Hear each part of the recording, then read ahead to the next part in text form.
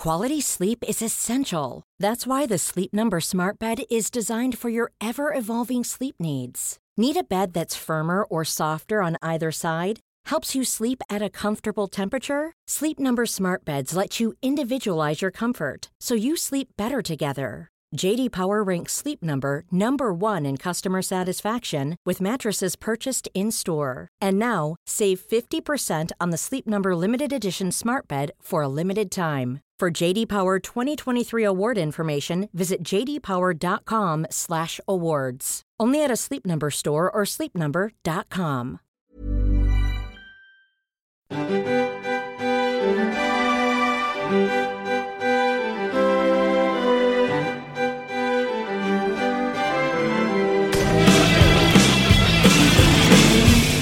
Hello and welcome to Book Cheat, the book club podcast where I've read the book so you don't have to. My name is Dave Warnicky, and on each episode of this show we look at one of the classics. And joining me to look at such a classic this week from Primates, it's Evan Munro-Smith and hello. Matt Stewart.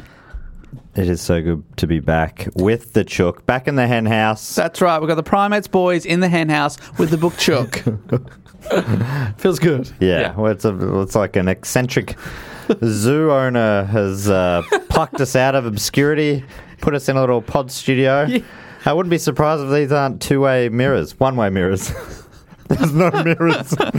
No-way mirrors. You know, I reckon these are see-through on the other side is what I'm saying. I reckon rich Texas men are on the other side of these walls gawking at us right now so, in our natural habitat. As opposed to mirrorless mirrors. Yeah. I mean, there is a camera right there. They wouldn't have to go to the effort of... Yeah, well, they're wily, aren't they? That lulls you. That's a red herring. Yeah, that makes you feel safe. Well, Evan, why is there a camera pointing at us? We're in the podcast studio at Stupid Old Studios. Yeah, well, we had the harebrained idea to put a camera in the podcast studio, and then we went and did it. Fantastic. So who's watching us right now? Well, I assume nobody. Is there a level on the Do Go On Patreon, Matt, where people can watch us without our knowledge? Yeah, that's quite a high level. So high we don't even know about it. Technically possible. You can get into the Stupid Old Studios camera, security cameras, and watch hack into our network. That's right. We'll give you the password for a certain price. But thanks for coming back, team. It's been a little while. Last time, we've just started today as time recording. It's a new financial year, obviously. Yeah. Happy EFS. The last time we were together, we were, of course, doing the Book Cheat Christmas special. Yes, has it been that long? Yes, a Poirot episode. Yeah. Oh, that was great. I love For that Agatha story. Christie, the magic Christmas pudding, I should say. I got right into Poirot after that. Yeah. Really? The TV show or the books? The TV show. Great. So you've been watching a lot of that? Yeah. I signed up to Acorn. Did you use the Book Cheat code? No. Oh, my God. There was a code. Oh, my goodness. Great sponsors of the show. I'm paying full price. Good value at any price. Yeah, no, exactly. Great product. I'm on there. I'm also on there. Literally all I'm watching is Poirot, so I don't know if it is good value. But No, because there's so many on there. I've borrowed the DVD box set, Okay. which It's a is smarter move. it is smart in some ways, but I reckon I'd pay for someone to not have to find the DVD player plug every time I want to watch, which I also use for various other appliances. It's an old jug plug or something. Yeah, right. So yeah, I really think the Acorn fee is worth it. Yeah, find the cable, find the right disc. Yes. What are you up to? It's the weirdest. Somehow it looks older than DVDs. The home screen of a DVD. They do. You know how it looks like Microsoft Encarta or something. You know, it looks. It probably is that sort of. Is there any behind the scenes extras with Mr. Suchet? I don't think there are. I don't think there's any. It's just the episodes, but enjoy it all the same. But I really think I'm gonna splash out. And what's your code? I'm guessing it's Book Cheat. Book Cheat. Okay, I reckon I can remember That's that. easy. I should do Did that. they pay for this one? I actually don't. I don't think so. So That's how much you believe in the that's a product. freebie. But great to have you guys back. It's been a while. Have you been reading anything over the last few months, Evan or Matt, or listening to something? I know, Matt, you're a big Yes. audiobook consumer. I love. I don't know. Do they also sponsor you? Yes, Audible does as well. Also love Audible, and I get your subscription comes with one credit each month, and I always grab one. At the moment, I'm listening to Bill Bryson's Notes from a Small Island, which is about his travels around Great Britain before he was heading back home to America. I think it was written in 1995. It's a real snapshot of... And he's whinging about how times have changed then. Yeah, right. So I imagine how he'd feel now. Yeah, it is. I sort of use it to get to sleep, to be honest. It's like there's some bits that are dated pretty badly, but I enjoy hearing a sort of a slightly grumpy, kind of acerbic guy cruising around. But he also tells some great stories from his past and there working for newspapers and stuff. I've been enjoying that a bit. But I've been reading a physical book with my eyes. With your eyes? Yeah. Wow. Kurt Vonnegut's Breakfast of Champions. Oh, fantastic. Is, I think from like the mid-70s or something. And I like his style. There's some stuff in that as well. You're like, whoa, this is from a different time. But yeah, it's hard to... Is Bill Bryson going to read the audiobook? Yeah, he doesn't even read his own. But I'm sure he'd read But he reads Kurt Vonnegut stuff. Read Kurt's stuff, yeah. Oh, doesn't even read his own. Come on, mate. Yeah, but the guy who reads it is pretty good, I think. Although I played some of it for you before, Dave, and you said his voice was hard to listen to. Ooh, I that's not disagree. good. Though you were playing a bit where it was very, very funny. The intonation, I found it the so delivery funny. was very funny. I've seen the top of your head. Talking about how he loves being on a double-decker bus because he can see the tops of people's heads. And then when they come on the bus, he looks at them as if to say, I just saw the top of your head. So weird. And that delivery is very accurate to what that sounds like. It's very amusing. I like it. How about you? Haven't you been listening, reading? No, not really at all. I'm not really a book person. Well, you come to the right place. Yeah. Because I'm going to tell you about one so you don't have to bother. Yeah, that's very handy. And to be honest, it's not actually Book Cheat this week. Oh. Recently, I've branched out. I've done Poetry Cheat. Uh-huh. And for now, the first ever time, welcome back. Hang on. Well, welcome Every to... time, welcome back. Well, welcome to... What is this going on? The book chook's losing the plot. Welcome to... Now let me introduce you to Opera Cheat. Oh. It is Opera Cheat this week. I've read a very famous opera, and I'm going to tell you all about it. I listen to books, you read operas. The world's gone mad. What's happening? Topsy-turvy. What is happening? Before I reveal which one it is, do either of you know much about opera? Ever seen one? Ever read one? No, neither. I know the saying it ain't over until the lady sings or whatever it is. Yes. Does that normally happen? Someone sings at the end and that's how you know it's over? Yes, or the curtain comes down. Okay. Right. The 'Cause house lights come on. Singing at the start as well. Yeah. Oh, right. I mean, I don't know much how about confusing operas, would but- that be? The house music comes on and they say, please leave. And they think of that as singing. The rest is spoken. Yeah. In the world of opera, singing is speaking, speaking is singing. It's very confusing. So I've never seen an opera in real life. And I'm kind of embarrassed to say that. I've just... I mean, I haven't either. Have you, Matt? Ever seen it? No. I don't think so. Just don't feel like, you go out... When would I have? Are you on a night at the opera? It's a bit... Oh, I feel like the operas are, Queen album. Yeah. it's a bit out of vogue, isn't it? What? But they are still on. They're on a lot. You can go and see operas in Melbourne. That's true. During the year, we're an artistic city, but I've just... I never get out and amongst it. So in case you're an opera virgin like me, I thought I could spend a bit of time breaking down what an opera is and kind of how they usually work. I will say, Dave, I've watched many episodes of Frasier where he and his brother Niles go to the opera. It's fantastic. I'm sure Evan has too because you're a big Frasier fan. Yes, I have. I've also watched Star Wars, which people describe as a space opera. Space opera, there you go. Okay, Yeah, I've so- seen Star Wars. So it would be interesting to hear what an opera is to help me get my head around what that means. I'm afraid to say there will be no lightsabers in the story I tell you today, which is very disappointing. Oh. But the opera I'm going to tell you about is La Bohème. I've heard of this. That's good. That's great. It's an opera in 4 acts. It's composed by Giacomo Puccini. Puccini, very famous name in the world of familiar opera. name, yes. Yes, it was composed between 1893 and 1895 to an Italian libretto, which we'll get to. I'll explain what that is, by Luigi Ilacca and Giuseppe Giacosa, based on scenes of Bohemian life written in 1851 by Henri Murger. Yeah, right. So they've taken that book, They've adapted it to an opera, and now I've taken that opera and adapted it to a podcast. I love this. That's what we're doing Right. here today. And nothing will be lost in translation. No, I'm sure it won't be. That's right. So they wrote it. It is written in Italian. And So what year did you say this was? 1895. Yeah, right. 1895, that is a good year.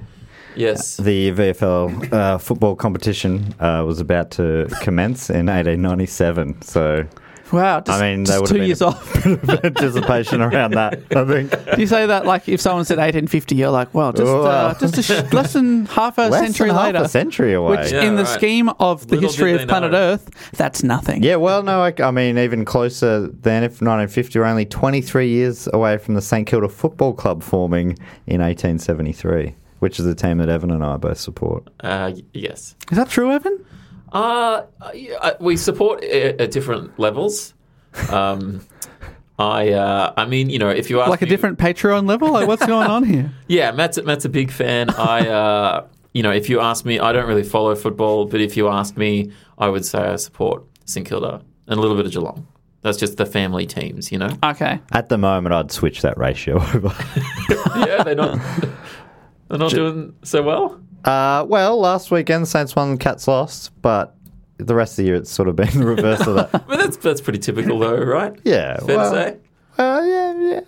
Yeah, only, He gets it. only for the last 10 or so years. Yeah, right. Yeah. Okay. Well, actually, no. Actually, longer than that. The last 50 plus Yeah. years. But as we Yeah. said, half a century, not that long a time. Exactly. It's I mean, flying by. My dad likes supporting St Kilda because they're the underdog. That's the Yeah. same as you, right? Like, Yeah, it's that's a more big part of thrilling it. to support an underdog. Yeah. It's more thrilling to watch your team lose every week.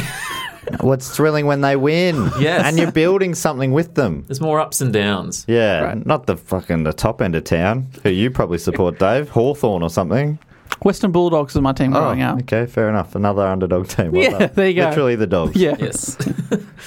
I picked them because I liked dogs when I was a kid, when I was 5. So I there you like go. dogs. I like dogs. Well, there you go. Well, I liked Saints. Are you going to support Richmond like the rest of the family? No, I like dogs. Well done. But we're talking about football here. It's opera time, guys. All right. Right, Let's yes. get on board. There's Well, a yeah, different- football is sort of like the different fields. people's opera. Yeah, that's right. So the year is 1895, is that what you said? Yes, but I found this very basic definition on the English National Opera website about what opera is. Oh, great. That's a great place to start. Opera, the Italian for work, which I didn't know, Oh, you already learned okay. something, is an art form that tells a story through music and singing. Unlike a musical, opera singers do not use microphones to amplify their voices, and the music, played by the orchestra, is completely live. Right. So that has to happen for it to be an opera. Yeah, I guess so. Which is kind of impressive, but also you kind of like, I mean, just mic up Yeah. now. Yeah, because that would be from before microphones, right? Yeah, because they've been around a very long time. The first public opera house opened in Venice in 1637. Right. So no microphones back then. It is sometimes people stick with old things and they go, yeah, this is high class, this is real, Yeah. proper stuff. You're like, Yeah. oh, but in a lot of ways, it's just old stuff. Because theatre would have been not amplified at the time because the technology didn't exist. But then the technology came in to, and mic them up and amplify them and stuff, and that they obviously embraced that. But opera didn't. But I guess opera didn't need to. No, Because because it's part of the form that they use famously their voices. powerful voices. Yeah.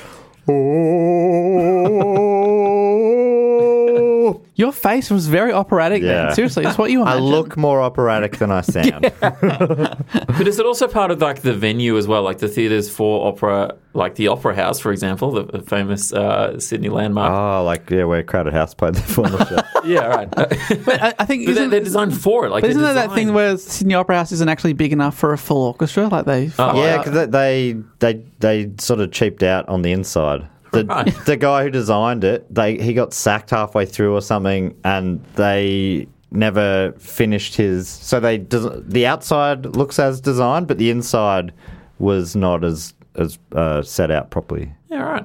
that is Jorn Utzon. Jorn Utzon, my man. I'm not saying throw out all traditions, but it does feel like sometimes you go, hey, that was only a thing for a reason back then. Now you don't need that reason anymore. Yeah. If you want a mic, have a mic. But also, it's. I find it funny when they go, "Oh, Shakespeare, it's the proper theatre and that sort of stuff. But in the day, wasn't it like the equivalent of a blockbuster movie sort of thing? Yeah, well, I guess it was appealing to the masses. It was for the masses, and now it's like, no, it's hoity-toity sort of stuff. Yeah, well, I mean... It's like it's not what it was meant to be. Yeah, but 400 years from now, Sharknado will be enjoyed. But, a classic film. Yes. beautiful. Most opera singers fall into certain voice types, which helps them to be cast in roles. A singer's voice type not only depends on their vocal range, but also the quality and power of their voice. Although there are many different voice types, here's 7 of the most common. For female singers, the main voice types are soprano. Gabagoo. Am I saying that right? That's very I haven't seen that show, but whenever people talk about sopranos, they say that. They always talk about the gabagoo. Right. The soprano is the highest voice type for female singers. Then there's mezzo-soprano, which is lower than soprano. Then there's contralto/alto, which is the lowest female voice. Right. Then there's male singers whose main voice types are countertenor. That's the highest in the male voice range. This also falls within a woman's voice range. Then there's tenor, most often the highest male voice in an opera. So it's not like countertenor. That's Pavarotti. Seems one rare. of the 3 tenors. Is that what he was? Yeah, he's one of the 3 tenors. Yeah, 3 tenors, yeah. Then there's the Australian 10 tenors. Familiar with their work? 10 tenors. Yeah, the 10 tenors. No, I They're don't know. quite a big... They're pretty big. It's a lot of tenors. Yeah. 100 tenor. Do you need that many? They used to... I don't know if that really... I haven't heard it in a long time, but I had some friends who used to call $10 notes Pavarottis. Chuckers a Pavarotti. That's funny. I like Bit it. of fun. Then there's baritone, most common male voice in an opera. Well, I'm hoping you're going to save a little bit because then there's bass below that.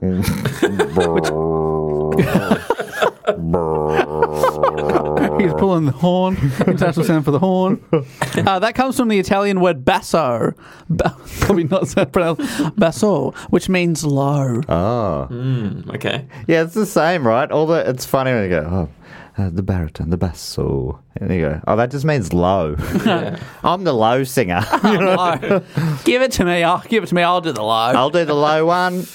Is mezzo... What was the mezzo one? Mezzo-soprano. And that's the middle one. Is that does that come from the same place as mezzanine? Ooh. Is this a language cheat? It can be. Fantastic. Let me look up mezzo meaning. Mezzo meaning. Mezzo. Is mezzo spelt with a Z? MEZZO. It just comes up with a female singer with a voice pitched between soprano and contralto. Oh, right. Okay. Contralto. Yeah. But I'm sure there'd be some sort of similar etymology there. Then we get to, speaking of words, the libretto. Oh, libretto. That's Like a coffee. Oh, yes, please. That's the words of the opera. Libretto means... Oh, the lyrics. and it means little book in Italian. Okay. I just remembered, Dave, I interviewed an opera singer for The Beer Pioneer. Oh, great. On episode 1. If people check out the back end of it, I mean, watch the whole episode. I'll give you a time code. Yeah. But if at the end, the last few minutes, and he takes me through some vocal warm-ups, and I'm trying to go with it. It was pretty hectic. It came out of nowhere. All of a sudden, we're going... You hold it. But it's interesting. It's like because he was talking about how the sound sort of like travels through your the vibrations or something in the harm. What was it? Yeah. It's like it's got a. I don't know. There's something technical about where It's a seriously specialised skill. Yeah. Yeah, it's not just about singing a note in a certain way. It's like coming up with these vocalizations that come through your nose or something. I don't know. I don't think we put his career things he achieved. What am I saying? Credits. Credits. We didn't put his credits up or anything, but he was telling me off air that he worked for decades in Europe. He was like a professional opera singer, and that was all he did. He's just this Aussie guy now. He just lives down the Mornington. Yeah, right. That's great. Yeah. And when you were interviewing him, did he refuse to be mic'd up? Yeah, he refused. Yeah. Microphones? No, thanks. It's like, well, the camera doesn't really... No, people at home will hear this. They'll hear this live. When are you playing it? I'll just sing live. Yeah. Because he wrote an opera about William Buckley, which is what Oh, that that's was so the cool. time, yeah. Now, most operas are sung through, meaning that they sing all of the libretto, and most have little spoken dialogue.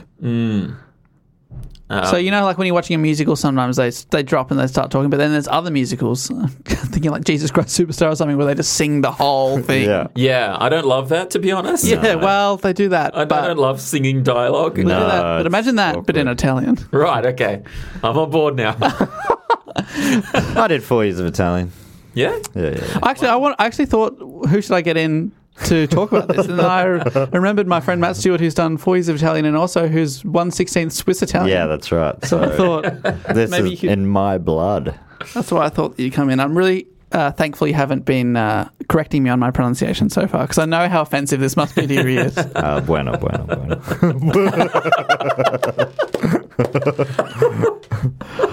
So the libretto for La Bohème was written by Luigi Ilacca and Giuseppe Giacosa. So everyone's always talking about how the music is Puccini, and they say this is opera by Puccini, but the lyrics or the words that I've read here have actually written by those two guys. So Yeah, right. credit where credit's due. Okay. Sure. It's like The Lion King. And then Elton John did the songs. Yes. And Did Bernie do the I don't know. Topman? I didn't have the information to finish. Did Tim Rice had something to do Oh, with Tim it. Oh, Rice. that's right, yeah. Now, is he the guy who played Frankenfurter? That's Tim Curry. Tim Curry. Tim Curry, Tim Rice. Tim Curry, Tim Rice. Tim Curry, Tim Rice. You got to Okay. combine those two one day, Yes. if they haven't already. Jeez, what a combination. Tim Curry, Tim Rice. I mean, go on your own, you've got a couple of great dishes, Yeah. but bring them together, you're in Oh heaven. my goodness, that's a banquet. Yeah. Yeah. When I was looking into libretto, dummies.com had this fact, which relates to Don't this. trust them. Honestly, I don't, because this actually relates to this week's episode of Do Go On, which Matt did a report on The Wizard of Oz. Yes. And, And, there's a Primates coming That's out, a one-off right. special Primates about the Wizard of Oz and those damned flying monkeys. So the three of us will be on that episode, so check out the Primates feed and the Do Go On feed. So in a way, this episode does relate to that because of this fact that I read on dummies.com. It said, in pop music, the writer of the lyrics is often forgotten. Quick, who wrote the words to Somewhere Over the Rainbow? Oh. Then it says, in fact, we often don't even know the composer's name, but we sure do remember Judy Garland as the singer. That's true. That's true, but then... he had a I great mean- name as well. What was his But then name? I did look it up, and it is very well known because they're a very famous songwriter. It's Yip Harburg Yip Harburg. wrote the lyrics. So I felt like that was... It's not a great example, really. No. Because Judy Garland is a famous film actress. So it's a Yeah. it's a bit different. So I feel like dummies.com, they're the dummies. Yeah, more it would be like who wrote Khe-Sanh by Cold Chisel, and there'd be some people who'd be like, "Well, I know Jimmy Barnes sings it," Right. but I think more people would know Don Walker wrote it than probably know the guy you Yip just Harburg. said, Yip Harburg. Yeah, right. There you go. So anyway, In my circles, maybe. I just included that. So this is technically in the triangle Yes. of Wizard of Oz. It's a triangle. So let's get to La Bohème. Now, it's in 4 acts. Uh-huh. Now, I'm basing this on the English translation at opera-arias.com, where you can read it also if you like. I'll put a link in the description of this episode. It's quite a quick read. Like most Too long. operas, it's best ingested red. Yes. Is an aria just what a song is is that I think it's a certain kind of song, isn't it? kind of song in an opera? Yeah. What? God, I've got to get to dummies.com. I'm sorry. We probably should move on to what the actual opera is. It's just a curious question. Oh, I mean, it's a great question. I'd love to tell you the answer. Evan, while Dave's looking that up, can you remember what opera this is about? La Bohème. Oh, La Bohème, yeah, I've heard of that. La Bohème, Heard right? of that. This is about the Bohemians And so that means- Yes, that's what that means. The Yes. Well, Bohemians. so you do know a lot about this, Evan. I'm an opera expert, actually. Yes. Well, I knew And Bohemia was a region of like the Czech Republic, right? Or Central Europe? Bohemia? Yeah, definitely in that region I don't know. for sure. But it's talking about. There was a Queen song, right? A Rhapsody. Yes. It It was a kingdom in the Holy Roman Empire. What is the difference between an aria and a rhapsody? Well, let me explain. That, an aria is a self-contained piece for solo voice, usually accompanied by an orchestra. Right. All right. Is So it rather an than- opera-specific thing? Or... Yes, it's because in opera, arias mostly appear during a pause in dramatic action when a character is reflecting on their emotions. Yeah, right. It's a bit their like Like a solo. monologue. yeah, Yeah, right. a monologue and a side to the audience to be like, oh, woe is me, etc., etc. Yeah. Yeah, that was beautiful. Thank you so much. Do you write that? I'll always remember. Yes, I did. Act But who wrote one. the lyrics? Because Yip they often get Harburg. forgotten. Which is our first tableau, or Act 1, which is this is the stage directions. A garret with a large window looking out over the snow-covered roofs of Paris. Garret is like an attic type Singer of Midnight Oil. That's right. Peter Garrett is dancing up a storm. Over the snow-covered roofs of Paris, it is Christmas Eve. Another Christmas special. Oh. Yeah, wow. Here we are. Oh, what are we doing? Christmas in July. Now, I always start with the opening line, and it comes from Marcello, who was a painter, and it says, who was trying to paint, and he says, this Red Sea freezes me into numbness as if water were falling on me, drop by drop. To revenge myself, I'll make Pharaoh drown. And then to Rodolfo, who's in the room with him, what are you doing? What are you doing? So Rodolfo is a poet, Marcello is a painter, and he speaks to his friend Rodolfo. They both complain about their bitterly cold attic that they're hanging out in. And to keep warm, they decide to burn Rodolfo's, who's the writer's, latest script. And so they're just like, a bit of this? Yeah, that'd be good. While enjoying the brief warmth, they are joined by their friends Colleen, who's a philosopher, and Schaunard, who's a musician who brings food, wine, fuel for the fire, and money. Oh, fuel for the fire. More scripts. So they're four different artistes hanging out together. Yes. Very poor in this attic in Paris. And Schaunard, the musician, tells them about the eccentric Englishman who's just hired him. However, they take no notice, concentrating instead on the goods that he's brought. They don't care about his shitty little story. That sounds pretty typical of artists hanging out. Yeah. What have you got for me? So they're hanging out in a loft. The whole time, for some reason, I was imagining the apartment from Friends. Right. Yes. Now. So you can imagine that too if you like. Yeah, no, I will. Schaunard, who's the musician, suggests that they The celebrate. Joey. Yeah, such a Joey. No, bro, the Phoebe, the musician. Sorry. Yes. Apologies. You're Is there an right. actor one? There's no actor, I'm afraid. But there's a lot of other things. There is a paleontologist. There is. Ross from Friends was a paleontologist. Oh, I get it. I didn't really watch Friends. I did watch the reunion, and that was a bit depressing. Oh. There's two types of people in this world: Friends guys and Fraser guys. Star-crossed lovers. Schaunard, who's this? I've now forgotten this. This is no longer this is the Phoebe. Suggests they celebrate Christmas by going to the popular Cafe Momus. And while they are enjoying themselves, Benoit, their evil landlord, arrives to collect the rent. He's probably not evil, but I just had a gut feeling, you know? Yeah. Because he's there to collect the rent from these poor artists. Poor starving artists Like, can't pay the rent. You go and I go and see this. I'm picking up every 24th word, probably less. Yeah. Like Rosso's red in the Red Sea. That would have gone. Oh, something red happened. Yeah, but by the time you realise that, they've said like 15 Yeah. other things. Hang on, so... I don't think I'd ever be guessing that they're going, our landlord is here. Yeah. Let's go to a cafe. I think What are we often watching? If you go and see an opera, they have like a teleprompter going along the bottom of the stage with translations. Do they really? Yeah, I've seen that. Yeah, right. Not in person. I've never seen an opera, but I think that's the thing. So their landlord's like, your money, where is it? They ply him with drink and get him wasted and give him lots of compliments till he lets his guard down and starts showing off with sexy stories from his sexy life Okay. about a few women that he's been seeing. But when he reveals that he's married, they make fun of him and throw him out and avoid paying any rent. That's weird. Oh, that is I think they're a bit like, hey, I think it's implied, we're not going to pay you because we'll tell your wife. Right. Oh, So they divide the rent money up amongst them for their night out. Well, they had the money. Yeah, this night just got a whole lot better. Yeah, right. As they are leaving for the Cafe Momus, Rodolfo decides to stay behind, he's the writer, and finish an article promising to meet them later. Then, so they all go out, he says, alone writing? Then there's a knock at the door. Who should it be but Mimi, a neighbour whose candle has gone out and needs a light? Got any scripts? This is like the 1890s version of Cup of Sugar. Yeah. Yeah, Got a light? right.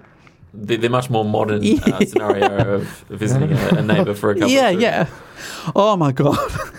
When I was living in an apartment a couple of years ago, new neighbour moved in. And they came around, they saw us on the stairs, introduced themselves. And I went to say, jokingly, if you ever need to come round to borrow a cup of sugar, come on round. But I just said, if you ever want to come round for some sugar, I pointed to the door. And I realised, like, oh, no. And he was like, oh, okay. I'm like, oh, I can't explain this. He's gone. Oh, no. He thinks that I was trying to, like, get him involved in my relationship. Come round for some sugar. That's very funny. Embarrassing. So Mimi needs a light. Rodolfo invites her in and she faints. What? He revives her with... It's very dramatic. He revives her with some food and wine, the French way, you know? Yes. But then she gets a little awkward and goes to leave, but realises she's lost her key. Oh. The candle goes out again, and this time so does Rodolfo's candle. Now it's completely black in the apartment. So they're rummaging around in the dark, looking for the key, looking for a light.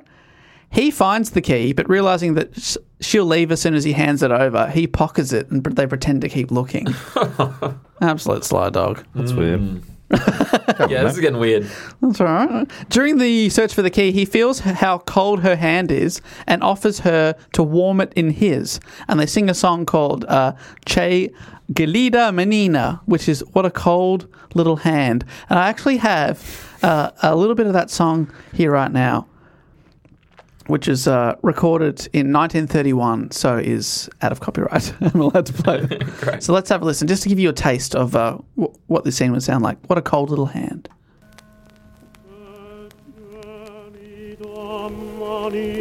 Rodolfo here. Beautiful.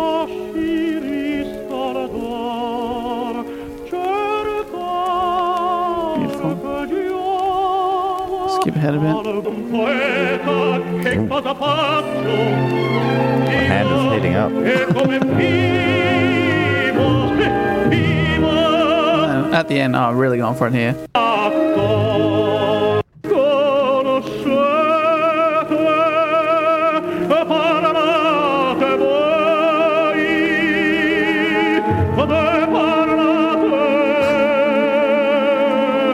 So that's just a little taste there. And you might be wondering how they recorded that. Well, they had to sneak a microphone Right. I was into the wondering, opera. yes.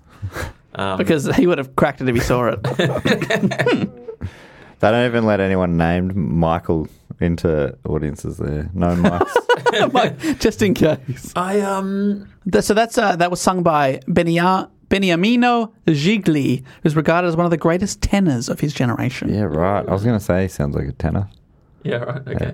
The only one of the few times I've had any interactions with a neighbour was when I was also living in an apartment, and my neighbour had locked themselves out and they didn't have their key.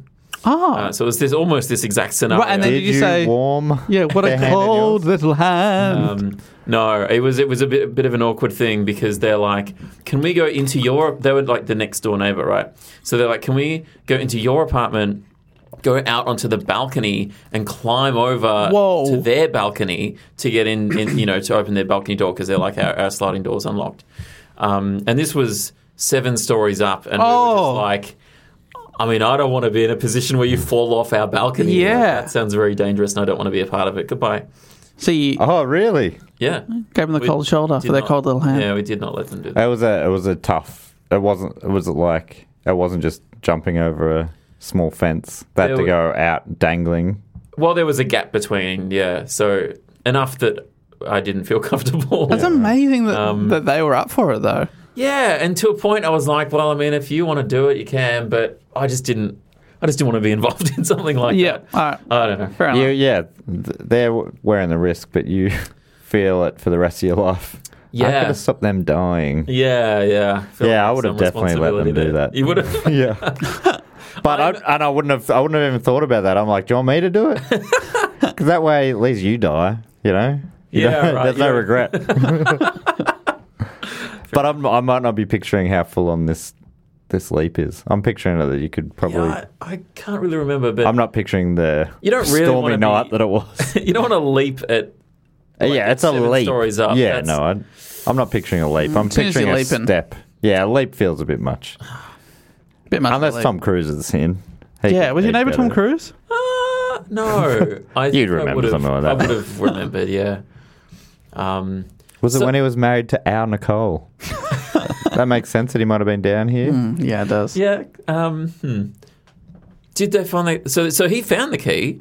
Pockets it. He's pocketed the key. And then he starts their hand. They're having a little moment. Is it so he's pocketed it because he doesn't want her to go? Is that it? Yeah, and then they get chatting. He tells her about his life. He says, "Who am I?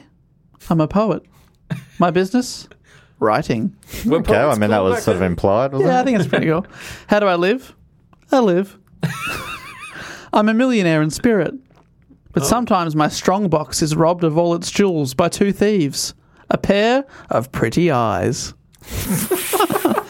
And then he goes, "That's one of mine. Came up with that myself."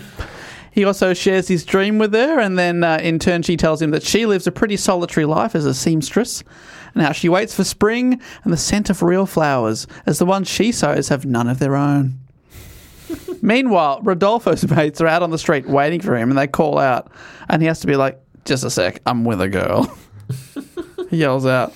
Meanwhile, the young lovebirds keep talking and realise they've fallen in love. Whoa. Wow. Yeah. Now, it's still pitch black, right? Oh, no. Yeah, it's quite dark. The ugly lights haven't come on yet. Oh, Is that no. what you mean? Yeah. Yeah, the lights come on. Oh, whoa. Whoa. I liked you for who you were. Yeah, okay. But this, I can't handle this. Rodolfo suggests remaining at home with Mimi, but she decides to accompany him to the Cafe Momus, and they go out to join their friends. Momo at the Momus. Oh, yeah, they have a great Momo. And that's the end of Act 1. Wow, nothing happened. Well, no. Oh, love. I mean, two people fell in Yeah, love. a cold little hand, come on. Yeah, but she saw him when the lights come on later and goes, that's a no-no from Momo.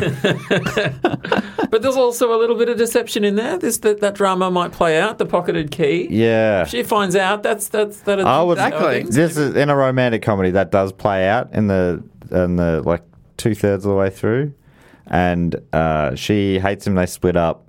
Then he's sad and he apologizes. Somehow they get back together every time. Please don't let that happen in this. Act 2. If it was an episode of Frasier, though, they wouldn't get back together. The status quo is that he'd be single, right? So she would find out about the key thing, and then they'll break up, and they're like, "Oh, woe is me, I'll never be in a relationship." Yeah, that's why it was a superior show.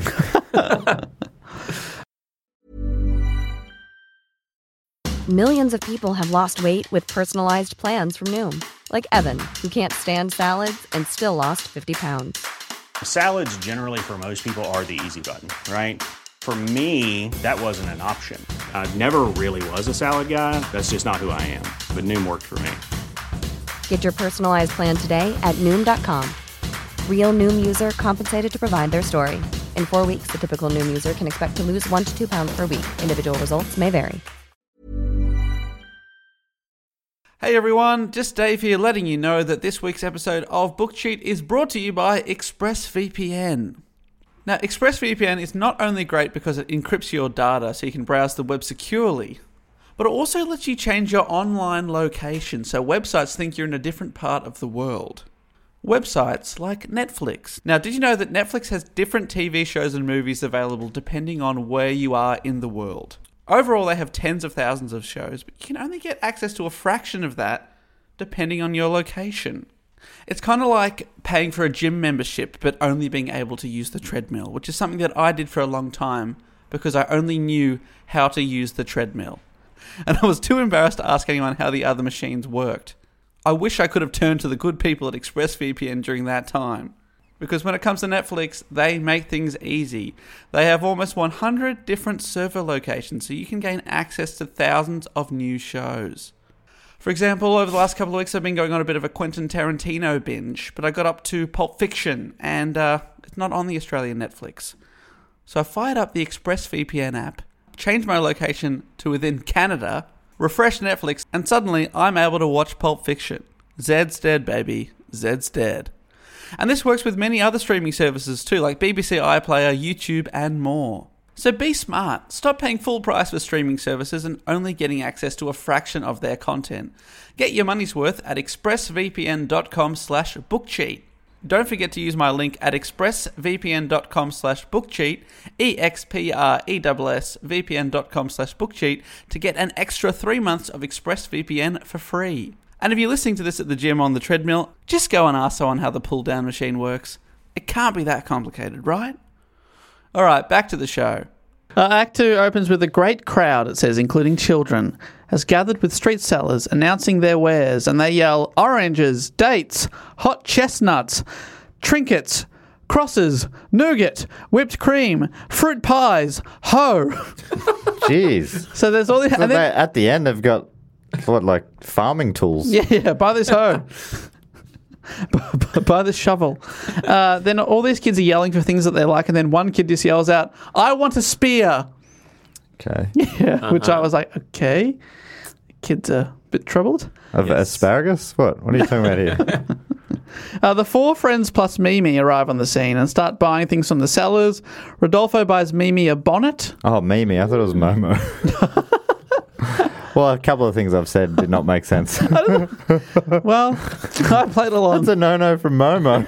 That makes no sense. What was the cafe called? I thought it was Momo going to Moomoos. Yeah, it's a Momus Cafe. Oh, So Mimi going to Momo's. Oh, yeah, I thought you were saying no to Momo. I thought that makes sense. Okay, great. The cafe. Yeah, but you meant that's what I meant. Mimi. Well, this is confusing. I don't know how anyone follows this. Well, Rodolfo buys Mimi a bonnet, while Colin buys a coat. Shaunard buys a horn. Shaunard, brown cow. I don't know what's going on. Shaunard. I'm just saying things. Do you edit these, Dave? Could you turn my mic off for a bit? Well, then they go to the cafe and they order. And in the script, I was showing Matt just before we started recording, it says, call in, and then it says shouting at the waiter, and then all it says is sausage. It's such a funny thing to read. It's funny because I'm like, well, I don't know what this is about, so that could mean something in context. Yeah. They're ordering sausage, Sausage. yelling at the waiter. Now I get it. Sausage. Oh, man, that's made me hungry for sausage. So this is continuing straight on from Act 1? Yeah, straight in.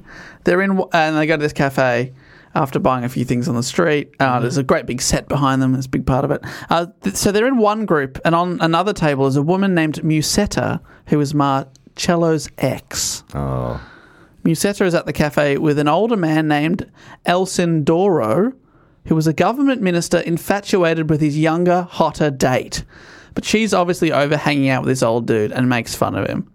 Oh. She's not into him. Okay. The nearby people go wild when she sings a risque song called Quando Me Envo, When I Go Along. This song embarrasses her date, and also, as the singer hopes, gets the attention of a nearby ex-boyfriend, Marcello. So she starts singing a sexy song, and he's like, what's happening over there?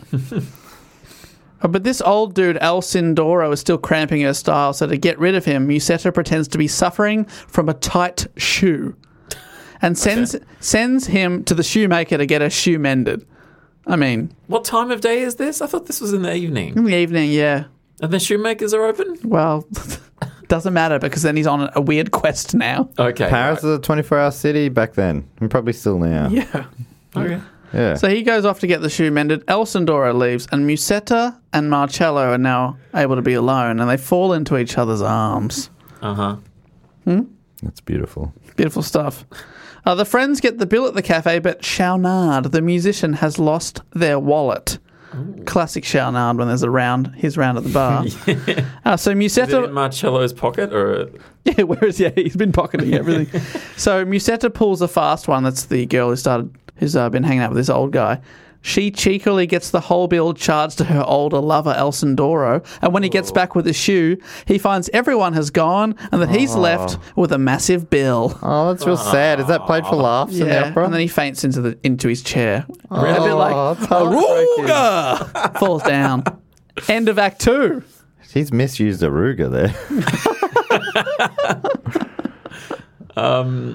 Well, okay. Poor guy. Yeah, that sucks. That's really sad. But I think it's played up to be like, who cares about this old guy? Yeah. I guess that's punching up, right? He's a disappointing. He's a government minister. He's, no one likes him, right? Matt's a fan. He's like the enemy of the Bohemian, I assume. Yeah, he's the man. Yeah, he's the man. Yeah, he sounds like the man, and they sound like assholes. Hey, you're the man, old man. Oh, Aruga. I've never heard a sad Aruga before. But also, he was cheating on his wife. Oh, was he? I missed that. Maybe, I don't know. We don't know. It was with a younger woman. Yeah, they were the younger woman. Okay. He's just happy to be seen with this hot young thing, and she's happy to spend his money, basically. Yeah, sure. But she's bored of him, so she's going back to Marcello. A couple of months later, Act 3 happens in late February. Mimi comes in search of Marcello. So Mimi was the girl who lost her key. The candle went out. Marcello's now moved in and is living with Musetta. So they've got back together. That's one couple. Yeah, right. Okay. They're living in a little tavern where he paints signs for the innkeeper. He's a sign writer. Oh. Mimi is overcome with... Is it a full-time job? Yeah. Yeah, for one innkeeper? How many signs do you need? All right. That's fine. Ongoing contract. Yeah. The paint wears very quickly back then. So, there's 3 signs. Once he's finished work on the 3rd, he's got to go back to the first again. Mimi is overcome with coughing when she arrives. She's coughing a lot. Tight shoe? Is that what you're thinking? Can't get it off. Mimi pours her heart out to Marcello, telling him how Rodolfo, who was the guy she was dating, walked out on her last night and how he's making her life miserable through his incessant jealousy. She asks Marcello to help her break it off. She then hides away when Rodolfo comes in, and Rodolfo actually tells Marcello that he wants to leave Mimi. So that sounds good. Great. She wanted to break up with him. Right, yeah. And initially, he gives the reason that it's because she's a real flirt and that he's jealous of her. But then Marcello digs a bit deeper, and Rodolfo confesses that the real reason he wants to leave is that Mimi is dying. Oh. And her overhearing this, she doesn't know. This is the script. She doesn't know she's dying. Rodolfo says, Mimi is so very ill. Every day she grows weaker. The poor little thing is doomed. Marcello says, Mimi? And Mimi says aside, what does he mean? And Rodolfo says, a terrible cough shakes her weak frame. Her pale cheeks are flushed. Marcello says, poor Mimi. And then Mimi says again alone, alas, must I die? So she doesn't. He doesn't. What a way to find out. So he's discovered that she's dying and hasn't told her. And Rodolfo wants to break it off because he's consumed with guilt as he thinks he may have brought on her condition through his poverty and inability to provide for her. Right, okay. Rodolfo hears her cry out and he rushes over to where she's been hiding and they reluctantly say goodbye. So they go their separate ways. What? So, okay. He's breaking up with her because she's dying. That's pretty callous. Right? But you were saying he was blaming himself because he can't afford to... Yeah, that doesn't... But then... Doesn't sound... That doesn't add up, does it? Marcello returns inside as he hears a commotion caused by his girlfriend Musetta. She flies out in a rage, followed by Marcello shouting insults at her for being too flirtatious. So now they've broken up as well. There's a brief reunification. That's right. But then... Mimi, the one who's sick, and Rodolfo reaffirm their love for each other and decide to compromise and stay together until spring. Okay. If she lives that long. Exactly, Evan. Good compromise. So that act is all over the place. Mimi and Rodolfo break up and reunite. Also, she finds out that she's dying. Somehow he knows when she didn't. And Marcello and Musetta have a massive fight. Maybe she should see a doctor. Yeah, rather than just taking the diagnosis from, eavesdropping. Yeah, he's heard her cough and he's like, oh, that's the end of she must be dying. At least eavesdrop on a real doctor. Act 4 is the final act. Back in the garret. Not much has happened yet. Well, Act 4. Yeah, but it's all padded out with singing. That's the thing. I did read that singing these operas takes about 4 times as long as dialogue. So that's why libretto means little book, because they don't actually sing that much. Yeah, right. Not much happens. So they're back in the friends pad up in the garret. Yeah. Some months later, Marcello is back living with Rodolfo, so the boys are back hanging out. Boys are back in town. The two friends try to work on their own projects, but are distracted and depressed by the absence of their lovers, who have left them now and have found their own wealthy lovers. Oh. So the two girls have gone off with other guys. Rodolfo has seen Musetta in a fine carriage, and Marcello has seen Mimi dressed like a queen. Meanwhile, they are dirt poor, and when Schaunard and Colleen arrive bearing very meagre supplies for dinner, they have to have a mock banquet. They start miming, being like, "Oh, I got lots of food over here." Bangarang. This hook. They make the best of a bad situation and create their own entertainment for the evening, which ends with Schaunard and Colleen engaging in a mock duel. And just as their fun is getting out of hand as they start to beat the shit out of each other, Musetta bursts in. Mimi is also with her, and she is close to death. Oh. She's not looking well. She's not the one who was looking like a queen. Well, she was looking for a queen for a while, but her illness has caught up with her. Right, a dying queen. Even queens die. It's true. I hadn't thought about it like that. Rodolfo helps her in and settles her on the bed. Musetta tells the friends how Mimi had left her rich lover and wanted to be brought back to the garret to die. Oh. Musetta and Marcello leave in order to sell Musetta's earrings to buy some medicine for us, or at least they're going to get some medicine this time. Okay. And everyone leaves the two lovers alone. So now we've got Mimi on the bed, Rodolfo caring for her. Mimi and Rodolfo reaffirm their love for each other and reminisce about the time when they were first together. To Mimi's delight, Rodolfo presents her with the pink bonnet that he bought her just on Christmas Eve, which he's kept as a souvenir of their love. Does he wear it?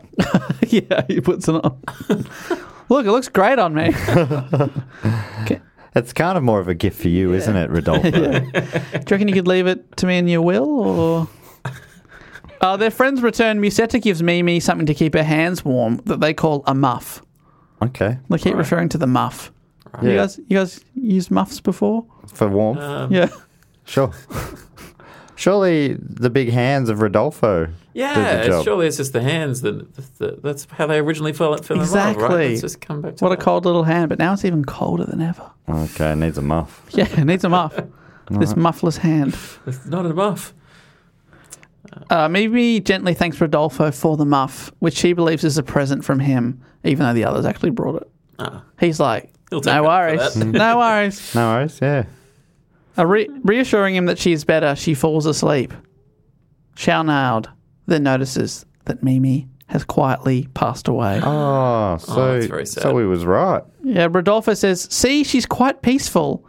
Then noticing Marcello and Schaunard's air of constraint, what's the meaning of all this coming and going? Why are you looking at me like that? And Marcello says, be brave. And Rodolfo, rushing to the bed, says, Mimi, Mimi. Then the curtain falls, and that is the end of the opera. Oh, no. Okay. So we presume he gets to keep the bonnet. Yeah. So it's a happy ending. Yeah, and the muff, he can have the muff. Yeah, he gets to keep the muff. Everything. Wow. That's, yeah. I mean, yeah, operas are often sad, aren't they? Yeah, sadly. So there was a time where people felt entertained by sadness. Yeah, but if you sing it loud enough. I think it was because at the time everyone was so happy in life. They're like, we need a little escape. Now we want an escape with like a comedy or some action or something. But back then, life was so good. They escaped with sadness.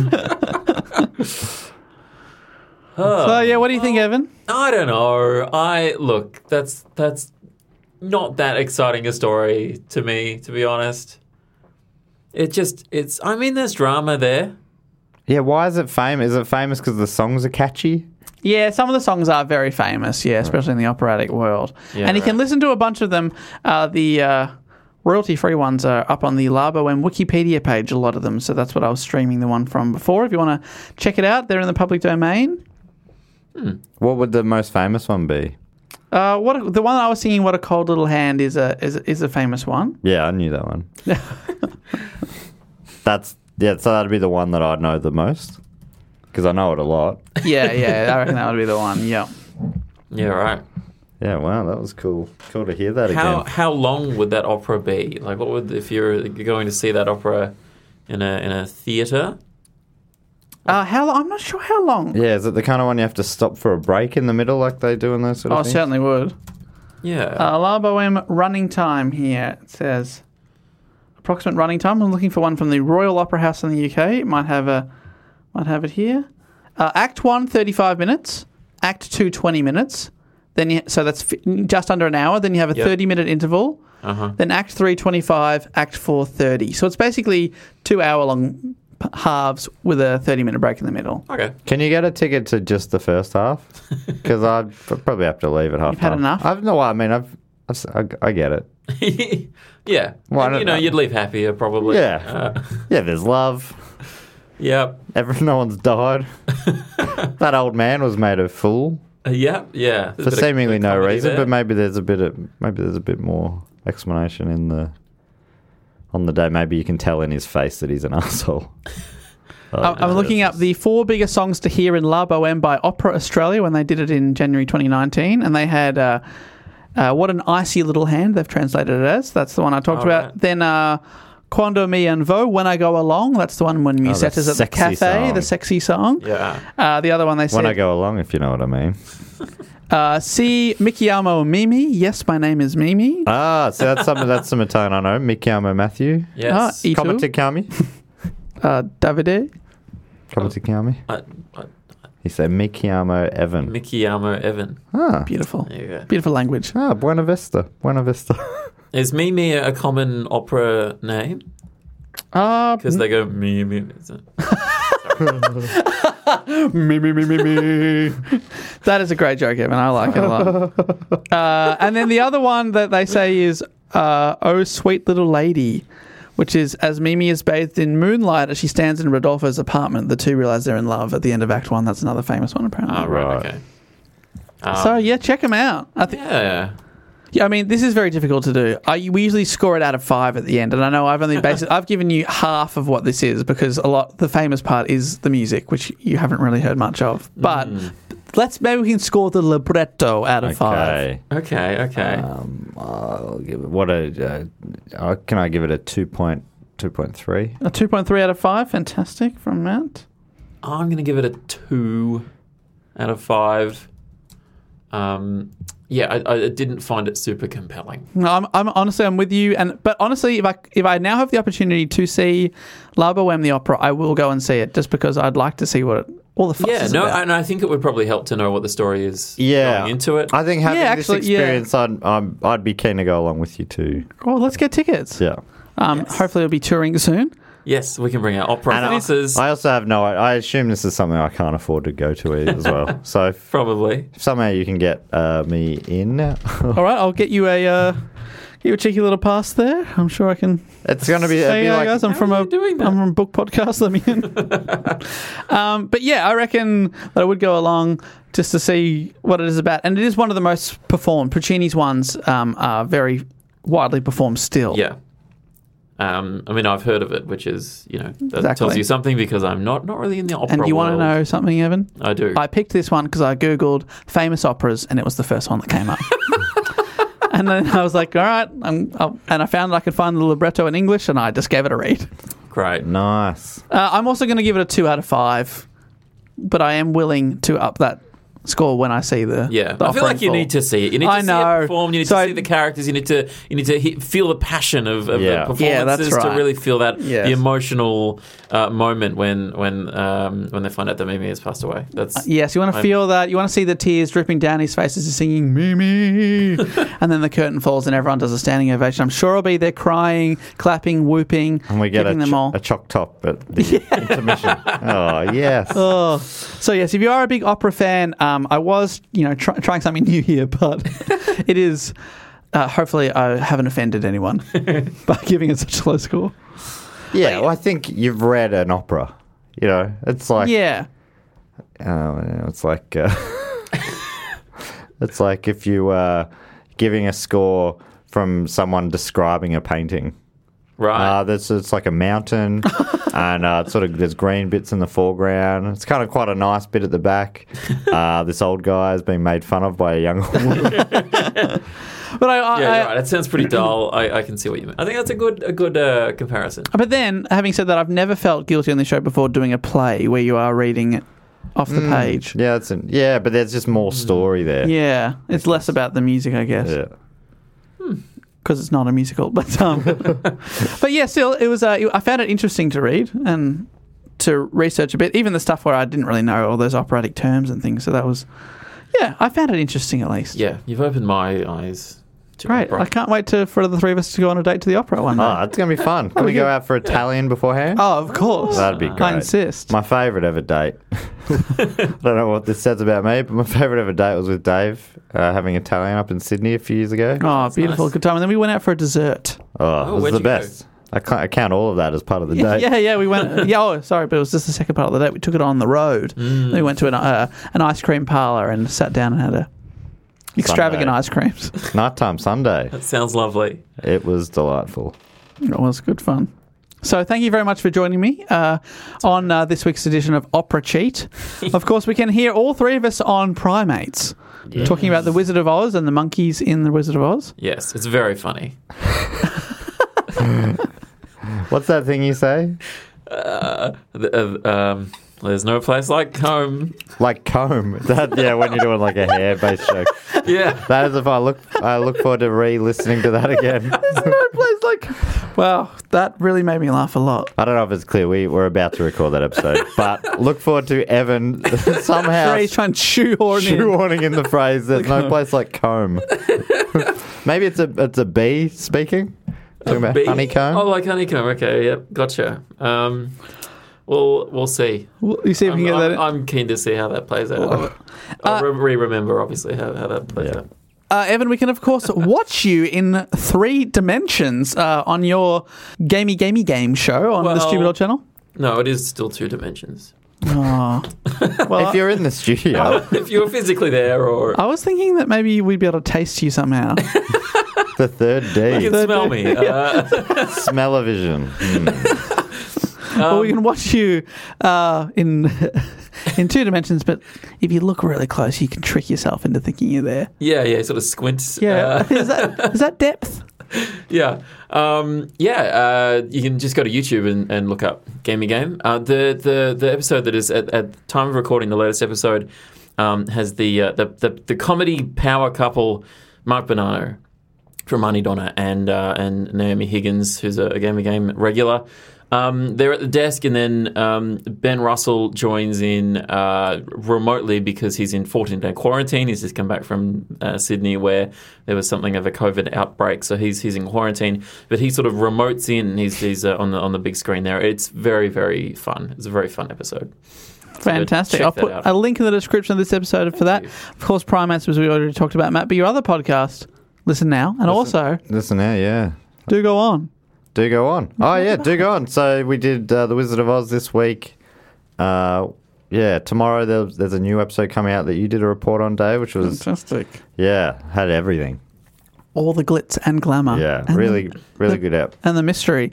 And Matt, you are also out on the road doing some stand-up around Australia. That's right, yeah. It'd be great if people want to see me. I'm taping my stand-up. Evan's helping film it downstairs here at the studio on the 29th of July. You can get tickets at mattstewartcomedy.com. There's 2 sessions, 6:30 and 8:30, so something for everyone. That's right. Oh.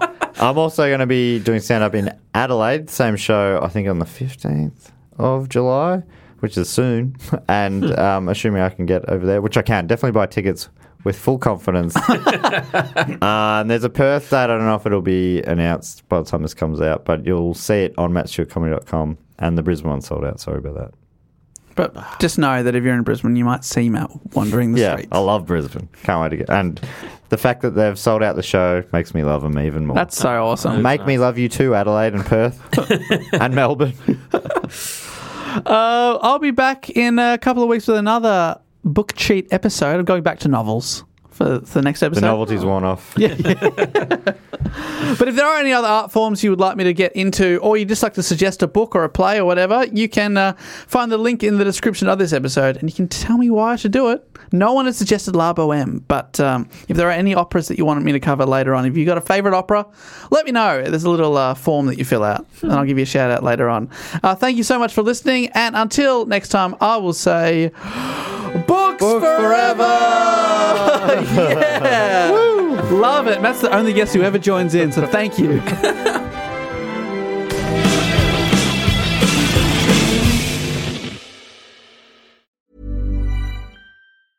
Even when we're on a budget, we still deserve nice things. Quince is a place to scoop up stunning high-end goods for 50 to 80% less than similar brands. They have buttery soft cashmere sweaters starting at $50, luxurious Italian leather bags, and so much more. Plus, Quince only works with factories that use safe, ethical, and responsible manufacturing. Get the high-end goods you'll love without the high price tag with Quince. Go to quince.com/style for free shipping and 365-day returns.